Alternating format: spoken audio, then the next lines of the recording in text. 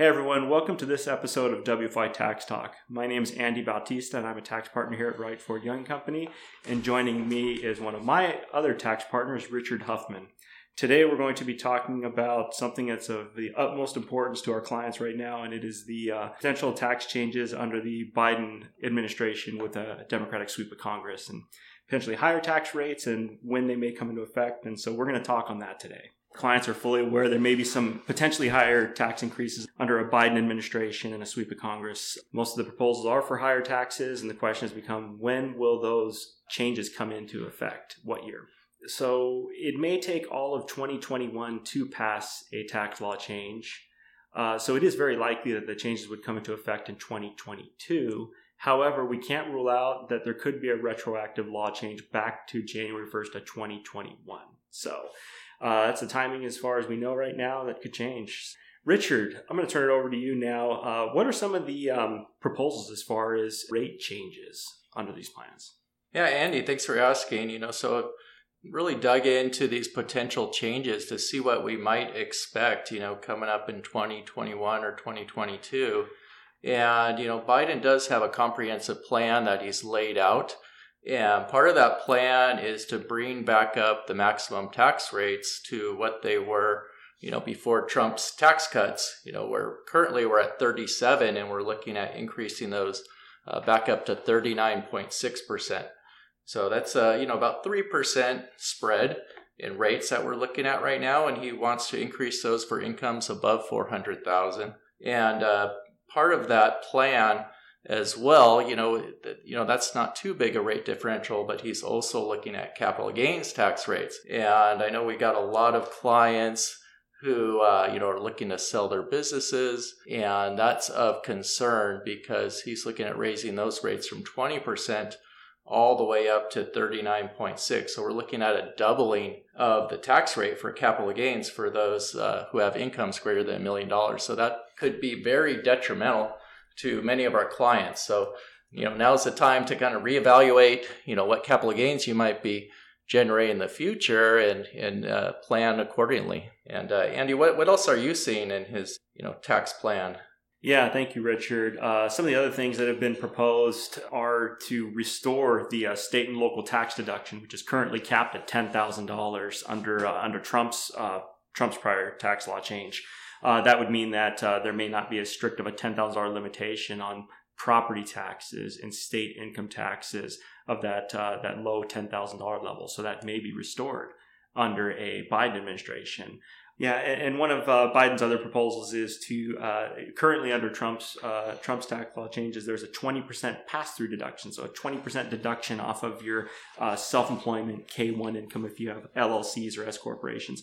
Biden is proposing to limit that for taxpayers over that magical $400,000 number as well. So, Richard, maybe you can go over some of the changes that are being proposed with the estate and gift tax.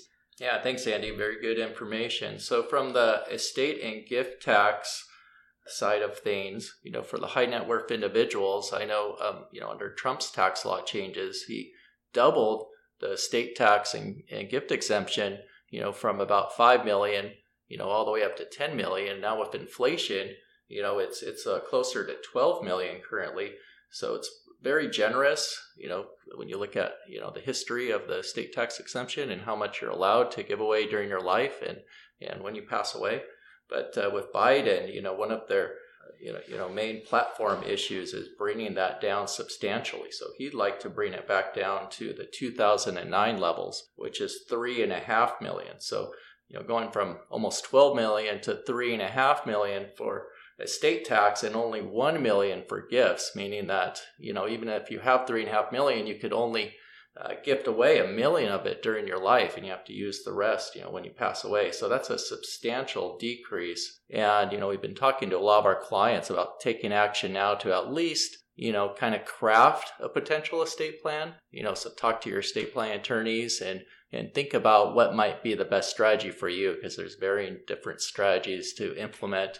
Because, if we wait another month, you only have 1 month left before year end. It might not be enough time to get it done. And that's assuming, that we have retroactive treatment to the beginning of the year, which could be a possibility. But, when you're talking about millions of dollars on the line, probably want to play it safe and start planning now. So that's kind of what we're seeing right now. Andy, you want to talk about the C Corp rates? And yeah, thank you, Richard. Yes, one of the other increases, we've primarily been talking here about personal tax rates and those affected by what we call pass-through income, such as S corporations, LLCs, LPs. But for C corporations, which are their own separate tax-paying entity, under Trump's law changes, those were effectively reduced from 35 down to 21% tax rates for federal.